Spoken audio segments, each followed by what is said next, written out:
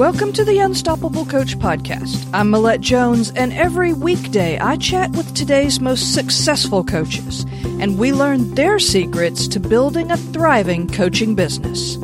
Are you ready to be unstoppable? Let's go.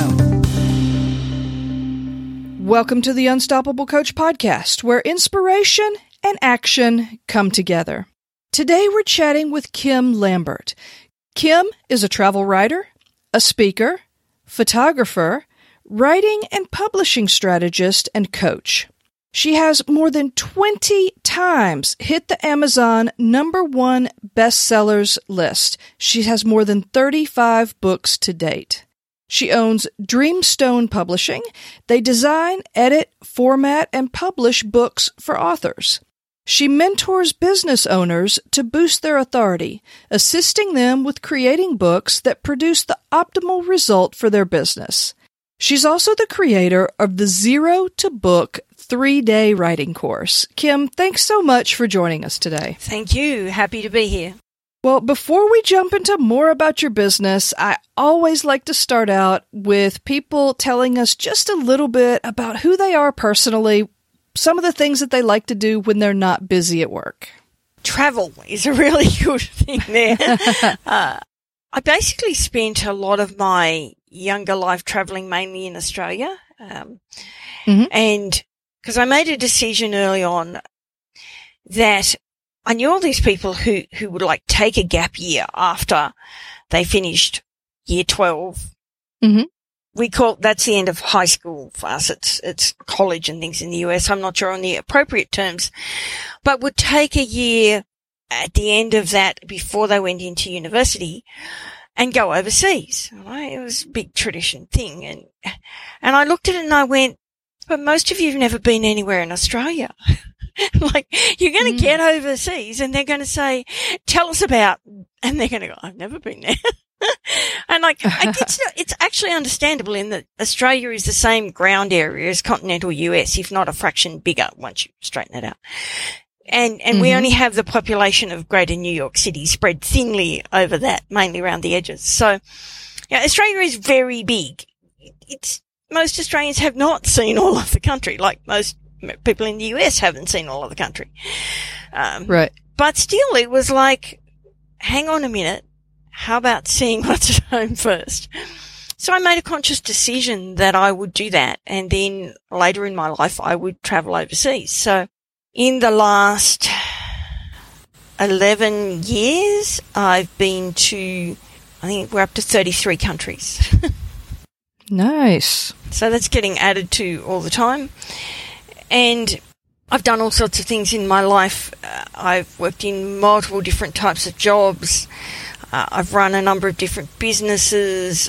There's a huge list. I'm one of those people who is a generalist rather than a specialist, in that there's way too many interesting things out there to just do one thing. Yeah, I agree with that. Now, we all love to be inspired by people's journey. So the first part of our conversation is really going to focus on your business journey. Now, you have a lot of things that you do, and I would like to focus a little bit more on the coaching aspect. So how long has coaching been a part of what you do, and what really led you to get started coaching in the first place? That would be somewhere where I would start with, that depends on your definition of coaching. Because I first started teaching other people in some form when I was about 10.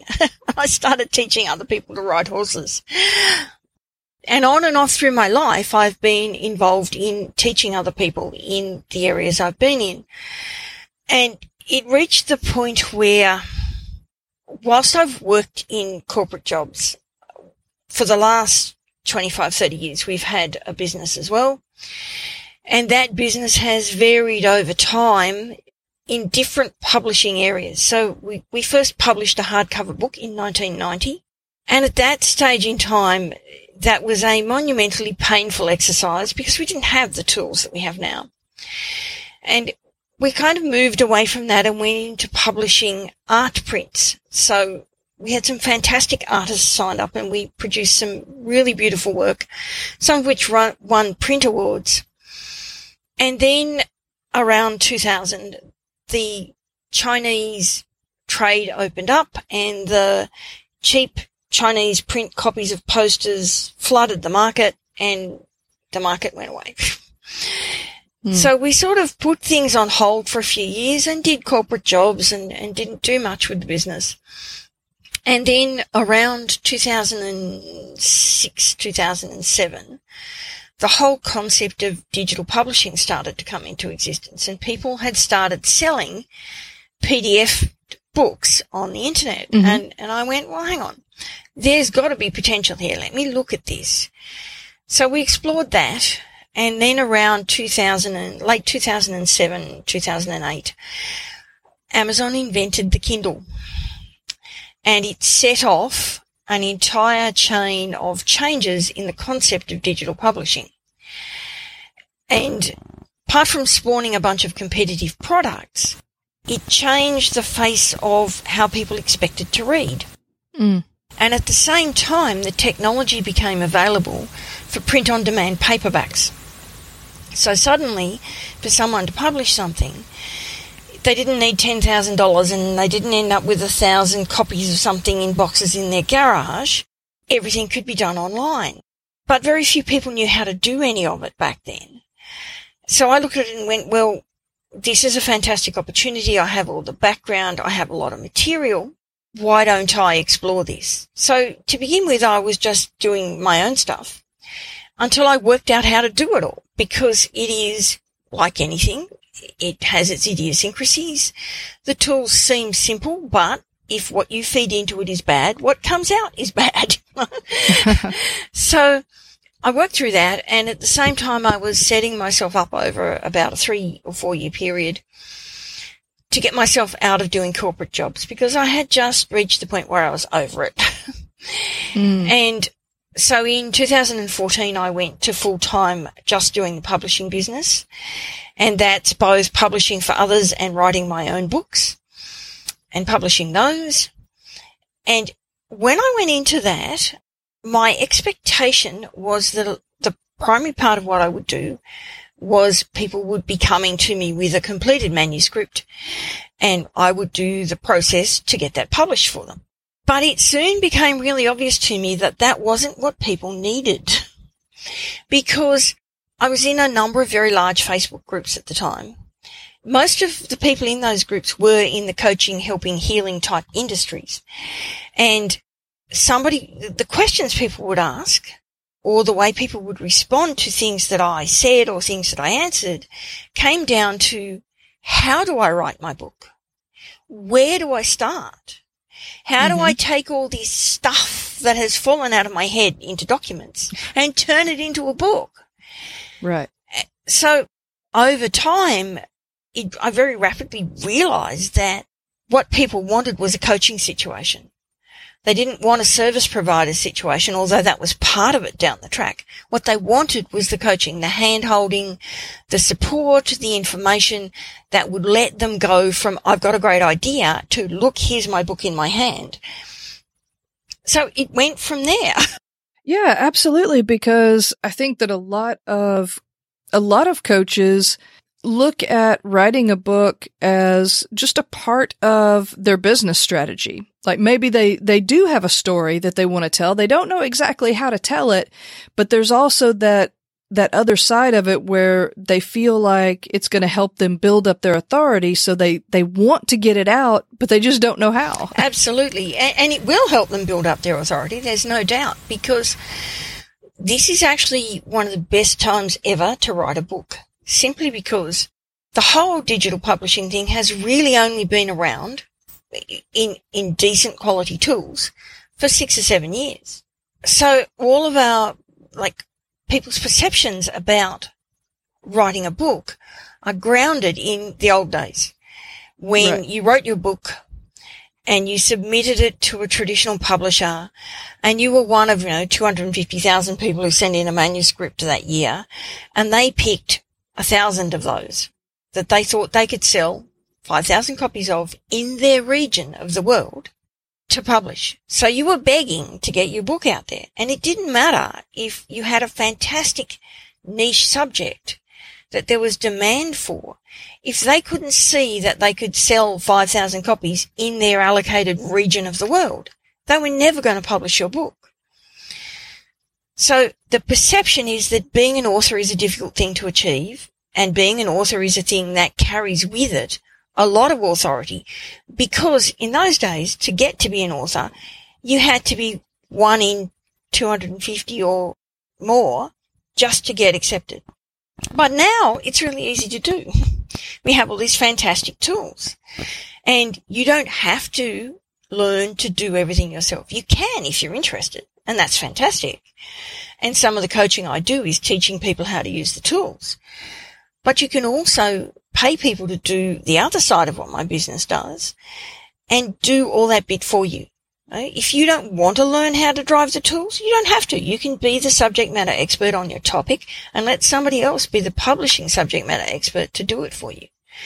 And there's no gatekeeper on it. It's not, I'm not saying your book isn't good enough to be published. I might be saying we need to work on this to make this the best book it can be before we publish it so that you get the results you're after. But I'm not saying I don't think this is a topic that will sell. It's not mine to judge. If you have something and you'd like a book made, that's your choice. If you have an audience you think are interested, fine. If you just want to see your name up on Amazon and you don't care if anybody ever buys it, that's fine too, because that's your personal choice and you should be able to do it. So I'm about helping people get there. So in terms of someone with a business, what usually happens is they say one of two things. One is either, I know so much about this, I need to tell people everything. And I'm like, no, you don't want to write an encyclopedia. They will never read it. But you do want to write a series of short books. That's fantastic. Oh. Or the other thing they say is, I know all this stuff, but I don't know where to start. Do I know enough to tell people? And the answer is yes. Because if you have a business and you have some customers, even if it's only a few, even if you're starting out, if you have customers that are willing to pay you, then you already know that people want the things you know, and they're willing to pay for that knowledge. So in the same way, they're going to be willing to buy your book, because you can't do one-on-ones with everybody in the world. But you can make your book available so that anyone in the world can buy it if they want that knowledge. So let's talk a little bit about a couple of things that you just said. And the first was that you don't want to write an encyclopedia, but it is a good idea to write a series. How large should this book be that people get started with? Okay, that's one of those, it depends. Right. And that also comes back a little bit to the psychology of the traditional publishing era. Mm-hmm. So apart from the fact that the publishers would set arbitrary word counts for what they wanted to see, which had nothing to do with the depth of information or the story being well told or whatever, that was just, this is the size we think is right. Mm-hmm. The other aspect of it was that if you had to order something and wait weeks for it to arrive and pay a huge amount of shipping cost, you wanted to get your money's worth. So somebody who wanted to know how to do some paving in their yard would buy a 200-page or a 300-page book on home maintenance, which might have 4 pages on paving in it. But they were going to be paying $50 or $60 for the book plus $20 shipping or whatever. So they wanted their value. But they only got 4 pages on paving. These days, you can do a 20-page book on paving and do it as a digital book, and someone will pay you $5 for it. And they'll be thrilled because they didn't get 4 pages on paving, they got 20. And it costs them very little, but you make money. So a book can be quite small if it answers what someone needs, and that's the key to doing a series. Because each book should be a one problem, one solution thing. People buy books really only for 2 basic reasons.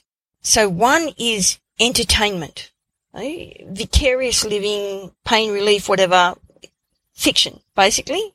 Go read something, transport you from your mundane life in whichever way you want to. For non-fiction, people buy books to solve a problem because they want to learn something. They want to learn something because they want to solve a problem in their life.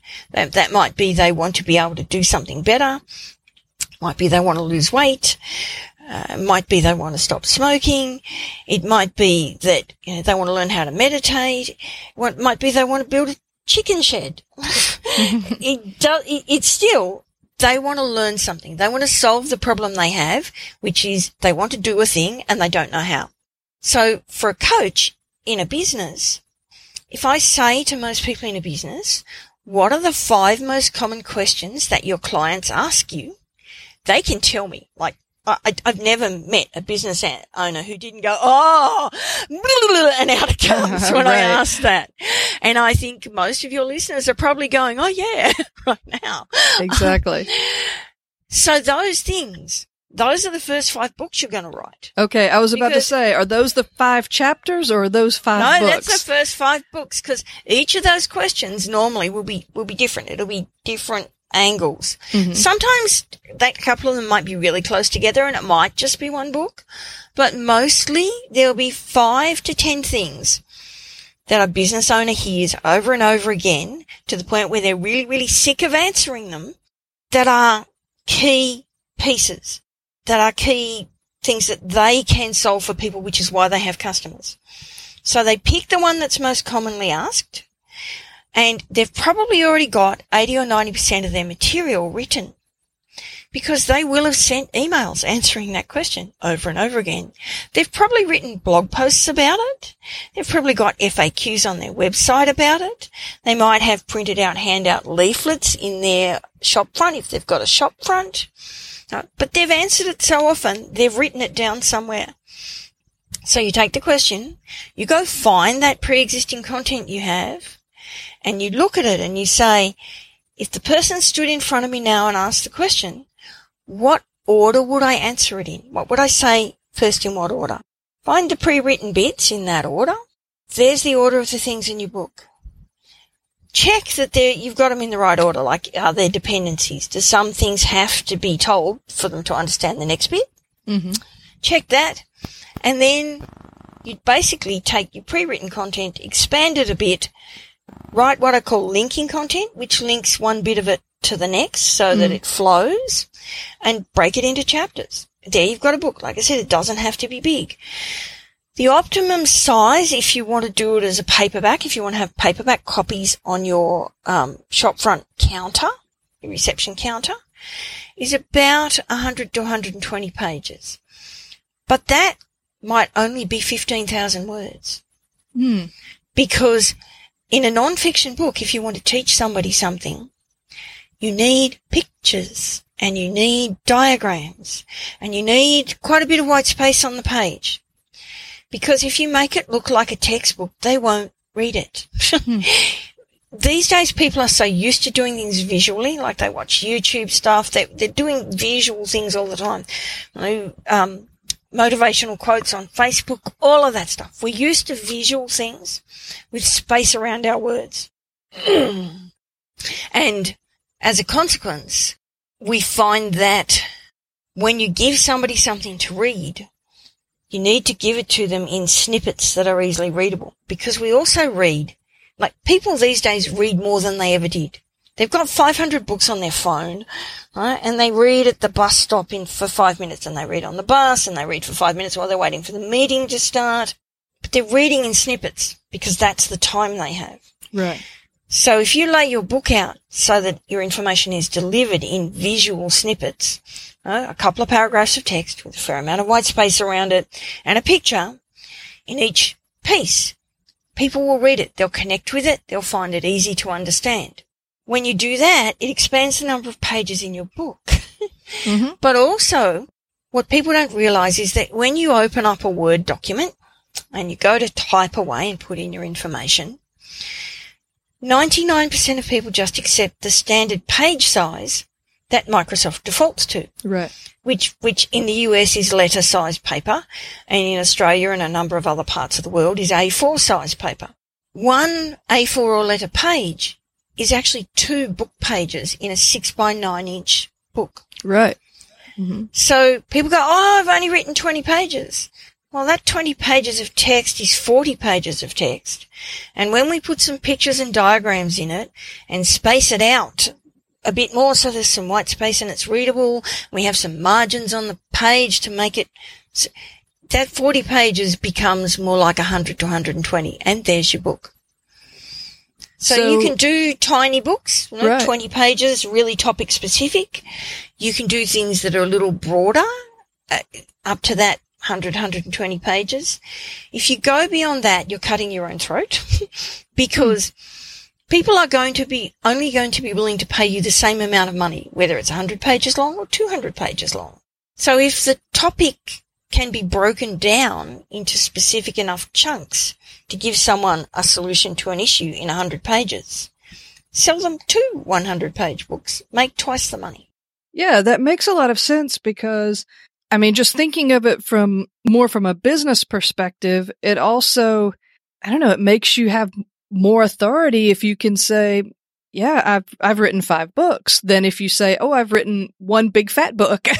Yeah, because people go, like these days, because of the self-publishing, the digital publishing revolution, now if people say, I've written a book, people go, okay. And they're looking for quality and what is it about and things. But if you say, I've written 5 books, they go, oh, you must know what you're doing. Mm-hmm. It's just that big step. And in a business, particularly people who have a business in like a local area where they are the type of business that does one-on-one things with customers who walk into a shop front or who they go to and see, they might meet in the coffee shops, however you do it. But if you work in a local area face to face, or you work in a local area in the kind of business that builds things even, you've usually got some competition. There's generally a number of other businesses in your area doing something pretty similar. Mm-hmm. You might have some individual specializations, but to your potential customer, you'll look pretty similar when they're going to look for it. So the book is a differentiator because it comes down to, if you have to choose between 3 possible vendors, who are you going to pick? The one who wrote the book on it? Well, and I think for a lot of coaches, they also work in speaking to some of their offerings. So a business coach might go and give lunch and learns to realtors. Well, that's going to be a couple of different things that they could do with that. They could obviously, if they were allowed, they could have their book there available for sale. And then they could also use it as a way to incentivize an opt-in and take 5 books to give away to people who sign up for the discovery calls, things like that. So it makes sense. Absolutely. To have something tangible, something in hand that you can use in your business. And there's another angle on that going in the opposite direction. If somebody speaks fairly often, they've probably got 3 or 4 signature talks that they do, which might vary a bit depending on the audience or the questions they've been asked to address. But in most cases, if you give a speech somewhere, it's possible to get it recorded. Mm-hmm. Once you have that recording, you can get it transcribed. There's a couple of sites online that will transcribe your recording for you for $1 a minute. 40 minutes of talking, 40 minutes to an hour of talking is between 40 and 100 pages of transcribed text. Oh, okay. So you stand up and you give that talk and you get it recorded, get it transcribed. You just wrote your book, or at least one book. Yeah, you have to edit it and make it how you want it to be, because in a book you do a bit more explaining and you get to put your diagrams and things in. But it's remarkable how fast you can build up material. Right. So that's actually a really good idea for coaches that already have a speaking portion of their business. They could potentially have books ready to be written and they don't even know it. Absolutely. And something else to think about is that when we talk about books, people tend to think about paperbacks still. What they see in their mind is a paperback. Mm-hmm. And there's a certain tendency to think that digital books are still somehow less, which is crazy because it's the same content. The value is still there. It's just a different format of presenting it. But the big value in having a digital version of your book is that digital books can have live links in them. Digital books can have embedded audio and video in them. So if you have recordings. If you say you're someone who teaches some personal wellness sort of things, and you might have short meditation audios that you use, you can embed them in a digital book. You can have ads in the back of your digital book, effectively, other products from AuthorName, and links to your website with your courses or whatever else you sell. So someone can read your book, get all fired up at how wonderful it's just made them feel because it's solved their problem, get to the end and click on the link and go straight to your website and buy more from you. Yeah, that's a great idea. And then also, I guess you could have different ways that people could opt into your list, offer free content that they could click through. Any book should always have a sign up to my email list here to get news, to get this, and ideally to get a giveaway. And a giveaway doesn't have to be even a multi-page report or something. A giveaway can be a one-page checklist if the checklist solves a problem for people. Right. What order do I do it in to achieve this? That kind of thing people love because it means they don't have to work it out. Or a worksheet. So if someone has a teaching type book, and in that book they talk about a number of exercises that people go through to achieve whatever they're trying to achieve, you can make a PDF worksheet for each of those exercises, and you can either assemble those into something you sell as a workbook, or you can use one of those worksheets as a giveaway so that people can get the exercise. Something I also recommend that people do is that they talk about it in their book as bonus content. So for each section of the book or each exercise, you have a piece of bonus content that relates, which might be an audio, a worksheet, a short video. You set up a page on your website with those things on it, and you password that page so that someone has to put in the password and the email address to get access. In the back of your book, so all the way through your book, you put little present box icons and you tell them about the bonus content and you give them the link, and in the back of the book, you give them the password. You don't put the password in the front of the book because on Amazon and things you have the look inside feature. Right. You want them to have to read the book to get the password. But so then they get to it, they want the giveaways because they don't want to have to write out the sheet. They want to be able to print out a sheet that's pre-done. They go to your website. They give you their email address, put in the password, download the presents. They love you. You got their email address. So that's a great way to really inspire people to take action as they're going through the book, to get through the book, to get to the end, and then also to have a way to keep that relationship going. Yep. So how much of an investment would you say that this is? Is this something that a brand new coach that's just getting started could do, or is this something that's a little more of a time and financial investment, and it might be something that someone needs a little experience and needs to have their business a little bit built up first? Partly depends on the background the person brings to the business in the first place. So if there are some credibility things they have beyond, I have done a course in X and now I'm being a coach in it, then it's a lot easier to do earlier. But some of the things you do need to have in place to get optimal benefit are an email list and a way to collect it, and a simple website to assist that. The first thing you should be writing is a simple thing as a giveaway to get people onto your email list, which could be just a checklist, a one-page checklist about your special area. Or it could be a 10 or a 20-page report about it if you want to write that. It's a case of whatever works for you easily. But step one is to start getting an email list built. Step two is then to look at breaking down what you do into what are those one problem things. What are the most common things that you deal with or that you have answers for? Because you can't write a series of books if you don't know what you're going to write them on. And you can't work that out unless you actually know the problems you solve for your customers. You can't market to your customers unless you know that either. So it's a really good exercise. Once you've worked that out, then you can look at creating a book. And I always recommend that people aim for a series of books from the start so they can do the branding, because a book is a branding exercise. A book is, in fact, a long-form sales letter in disguise. Oh, interesting. If you're going to do a series, you're going to have a series title. You're going to have a situation where there'll be something that will be the same on every book cover.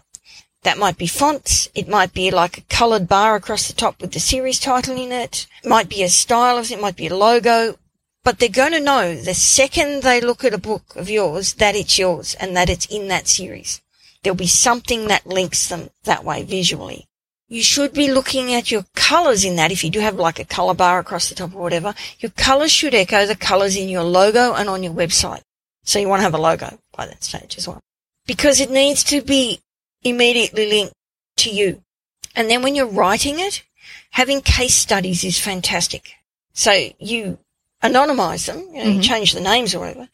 But if you're working with individuals to solve their problems, you've probably got notes about each of your clients. Right. So you can pick the ones that are the most impressive success stories or the most interesting things you've worked on, and you can write them up as a case study with other names and so that nobody can easily work out who it is. And then in your book, when you do your book on that particular problem area, you put the case study in there. And you don't just say, Mary did this and miracles happen. You say, when I took Mary through my process to da-da-da-da-da, then miracles happen, because that makes it you caused the miracles. And you do that 3 or 4 case studies through a book, you have sold yourself by the time they get to the end. And it has click here or go here to sign up. So you need to have at least a little bit of experience going in your business to use in those kind of ways. And you need that website and email list collecting system set up so you can get the best value out of it and put those things in your book. Now, the fantastic thing with digital publishing too is that if those things change or if you add to those things along the way, we can just modify the file and upload a new file. Bingo, your book's updated. None of this, oh my God, I've got 100 copies that I need to throw away. No, you really only, you can order with print on it. You can order 1 copy at a time. You can order 20 at a time. I generally don't suggest that people order more than 20 to 50 at a time unless they're going to be giving them away straight away. Mm-hmm. So if you've done a deal with a big conference that you're speaking at, that a copy of the book will go in every goodie bag or something, sure, you'll order however many you need. But generally, you can have them to you in a few days. So order 20 at a time. Because even though, in our editing process and our proofreading, we will have gone through it 15 times before it's published. We will miss something, and so will you. Because the more times you go through something, the more word blindness happens. You know what should be there, so that's what you see. Right. So you can guarantee that some cheerful reader will find a typo, the one typo in the book that you missed, and let you know. And these days, we just update the files. Right. And if you did have 20 books, there's only 20 books with a typo in it, not hundreds. Exactly. That's what I was going to say. You actually answered the question that I was sitting here thinking about. Like, this is not something that a brand new coach should just say, oh, that's not for me. Because even if they don't have those case studies, but they feel like they have good information, good solutions, they can go ahead and create something. And then as their business grows, they can just tweak those files and add case studies or add more examples. I'm just thinking, even if you're fairly new, you write the book, maybe later on you create a course or a product around it. You can add those links in at a later date and have more ways. It's something that can just evolve as you evolve. Definitely. And one thing I do have to say there is that, like most things, there are cheap ways to do anything. But the cheapest way is not necessarily the best answer. So in book terms, the 2 things that you need to not skimp on are editing and your cover. And that's because, and this is particularly true for people in coaching areas, not so much business coaches, although I've seen it there, but people in coaching areas that are more about emotional, personal, physiological type things. Those people tend to be what could be described as fluffy. They're all about touchy-feely connection stuff, which is fantastic for their clients. But it's not so good for organising your thoughts in terms of written notes. Generally means that they're great at writing snippets about things. Right? They've got all the content, but putting that into an order to make it a nice, flowing, logical book when they're not standing there to explain things when people ask them questions is a challenge. That's what an editor is for.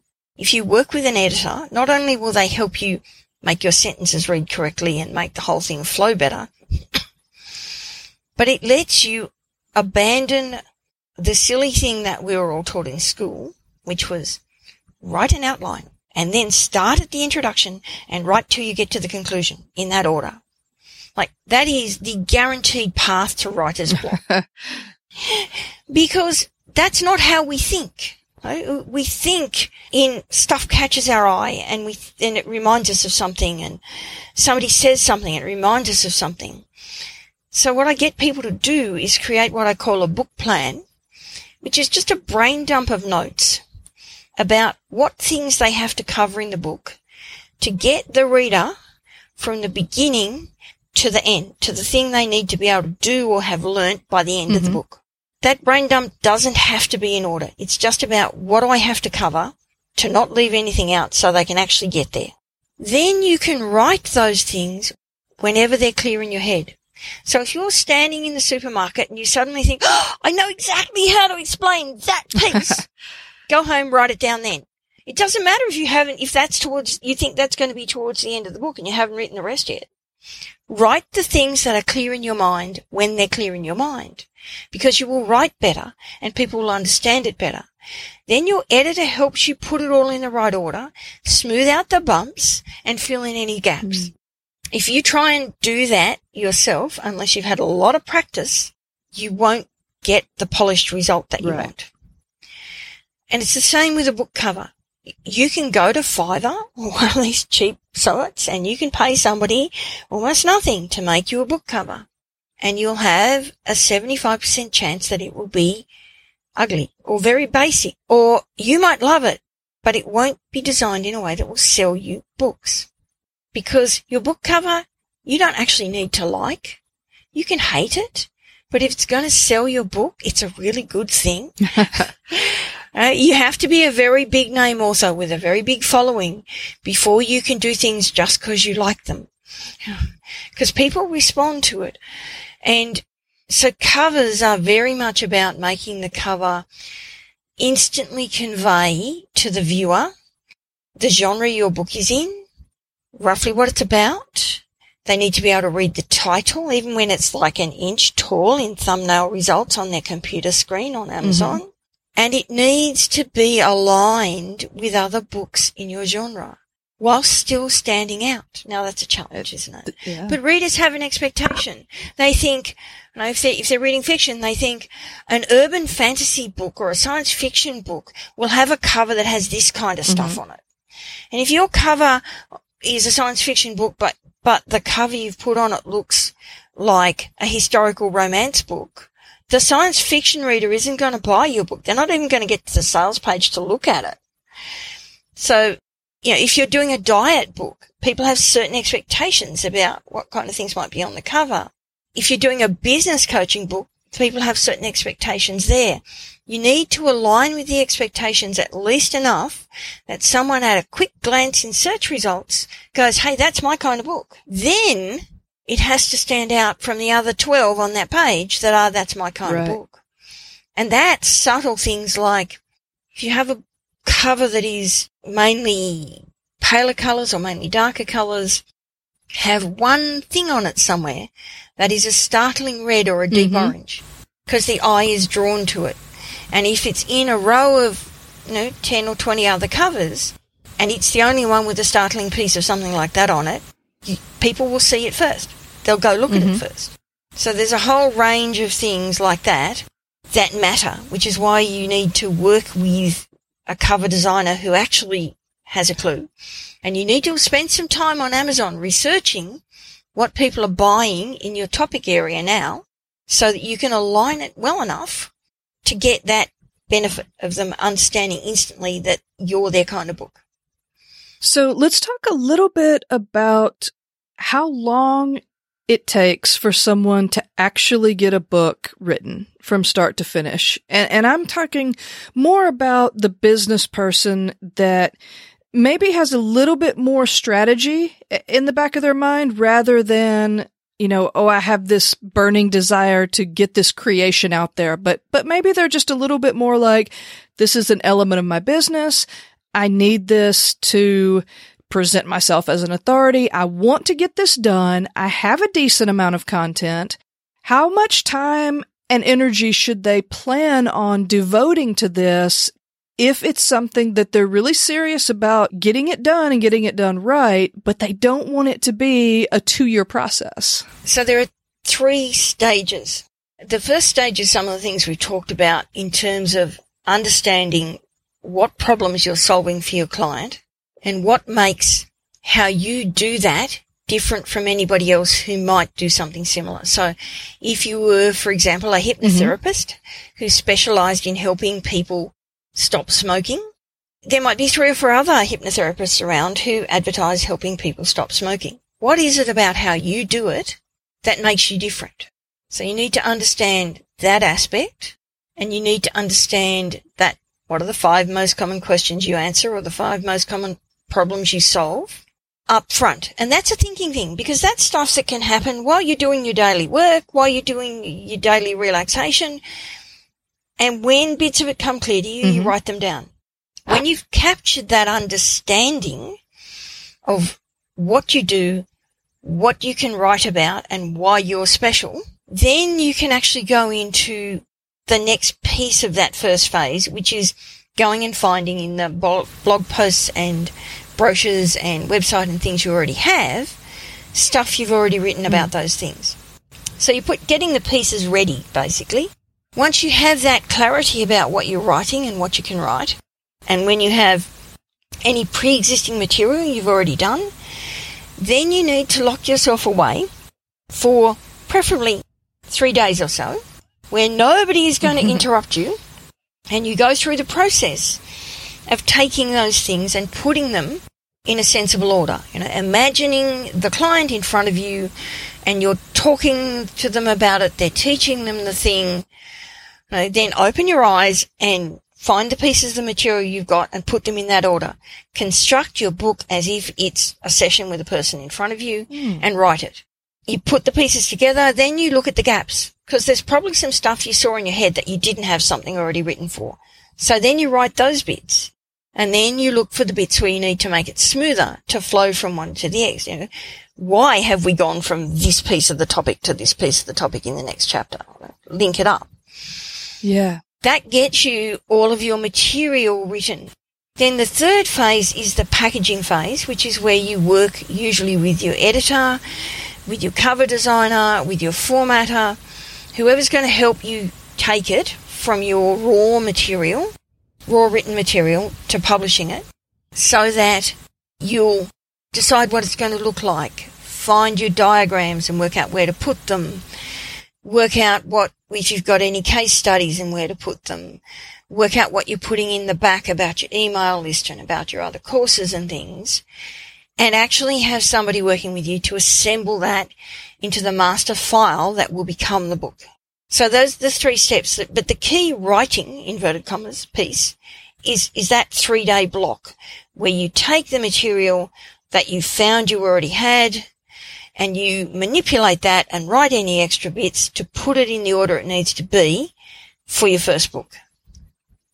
So this is something that people can, I actually interviewed someone once who said that when she had a project she needed to do, she went away to a hotel for a 3-day weekend, left all of her electronics somewhere else, and just, got herself into the zone and spent Friday, Saturday, and Sunday doing what she needed to do. And that sounds like something that people could do. Just go on a little 3-day retreat, leave all of your computers and mobiles at home, and get this book knocked out in a 3-day weekend. Well, you probably still need your laptop to type it on, but yes, and so long as you've done that preparation work first, so you've done your thinking work, and you're finding pre-existing things work just as bits around your daily life, Once you've got that gathered together, that 3-day block is really all you need because you've got most of your material. It sounds like that this is really something that any coach, no matter what their experience level, could realistically put something together so that they had sort of that next step in their business. They were starting to build that authority, and it's definitely something that they could go back and tweak and edit and add to as they gained more and more experience. So is there any final bits of advice or information that you would have to offer for a coach that might be interested in thinking about doing this sort of thing?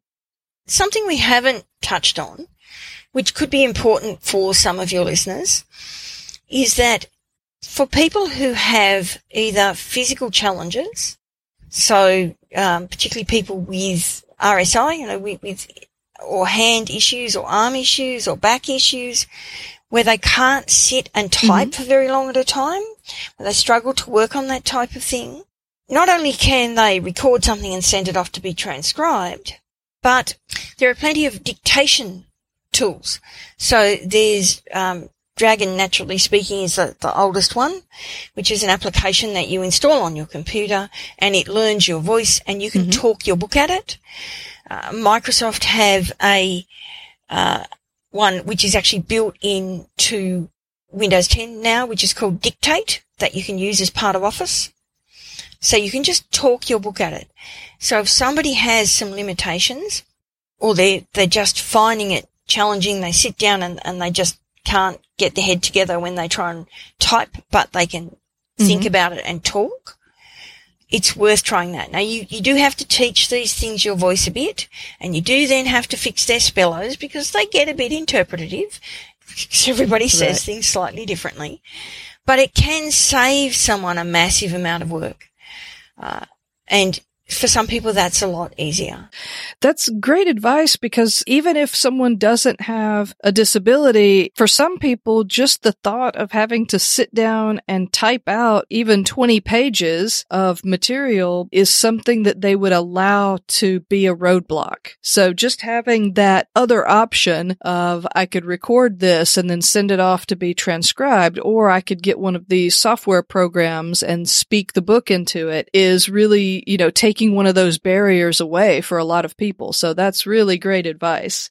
This has been so good, and I've learned so much about writing a book and creating that whole process, and this is something that I would like to do in the future. So this has been a really informative interview for me as well, and I would love it if we could finish up with the final 5 rapid-fire questions. So what is one habit or skill that's helped you become unstoppable?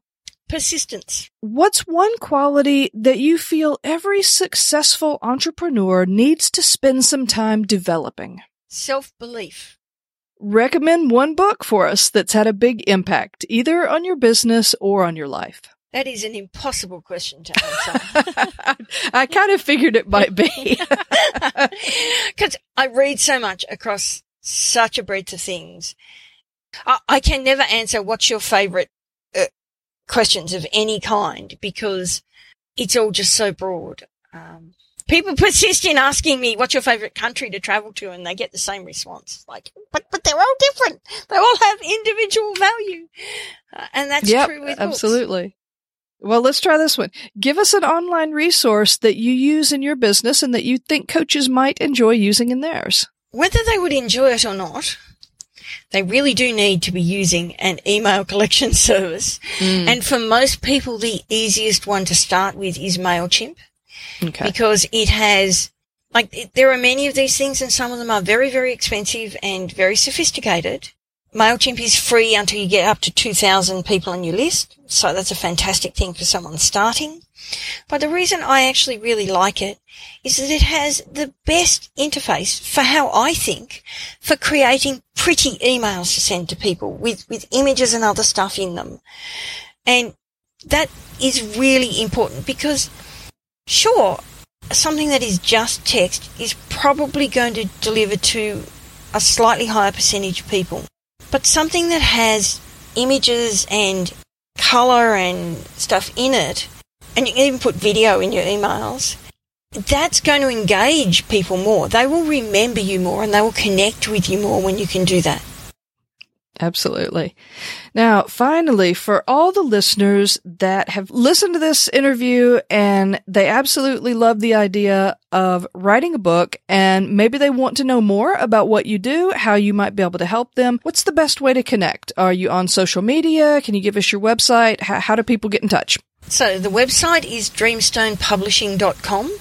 Please note that we're in the middle of developing a new version of the website, so the one you'll see today will not look how it will in a month or so's time, and doesn't actually have all of our recent books listed on it, because we've been working on building the new version.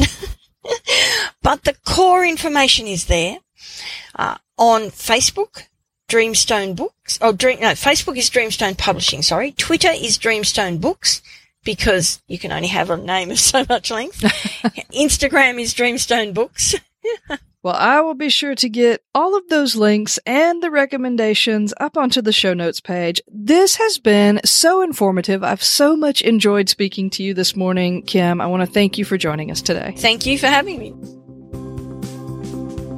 Thanks for joining us on the Unstoppable Coach podcast. Be sure to head over to the website at unstoppablecoach.co, where you can grab the show notes and check out all the resources and the links to the guest website and social sites. And be sure you join us every weekday when I interview another successful coach and we learn their secrets to building an unstoppable coaching business.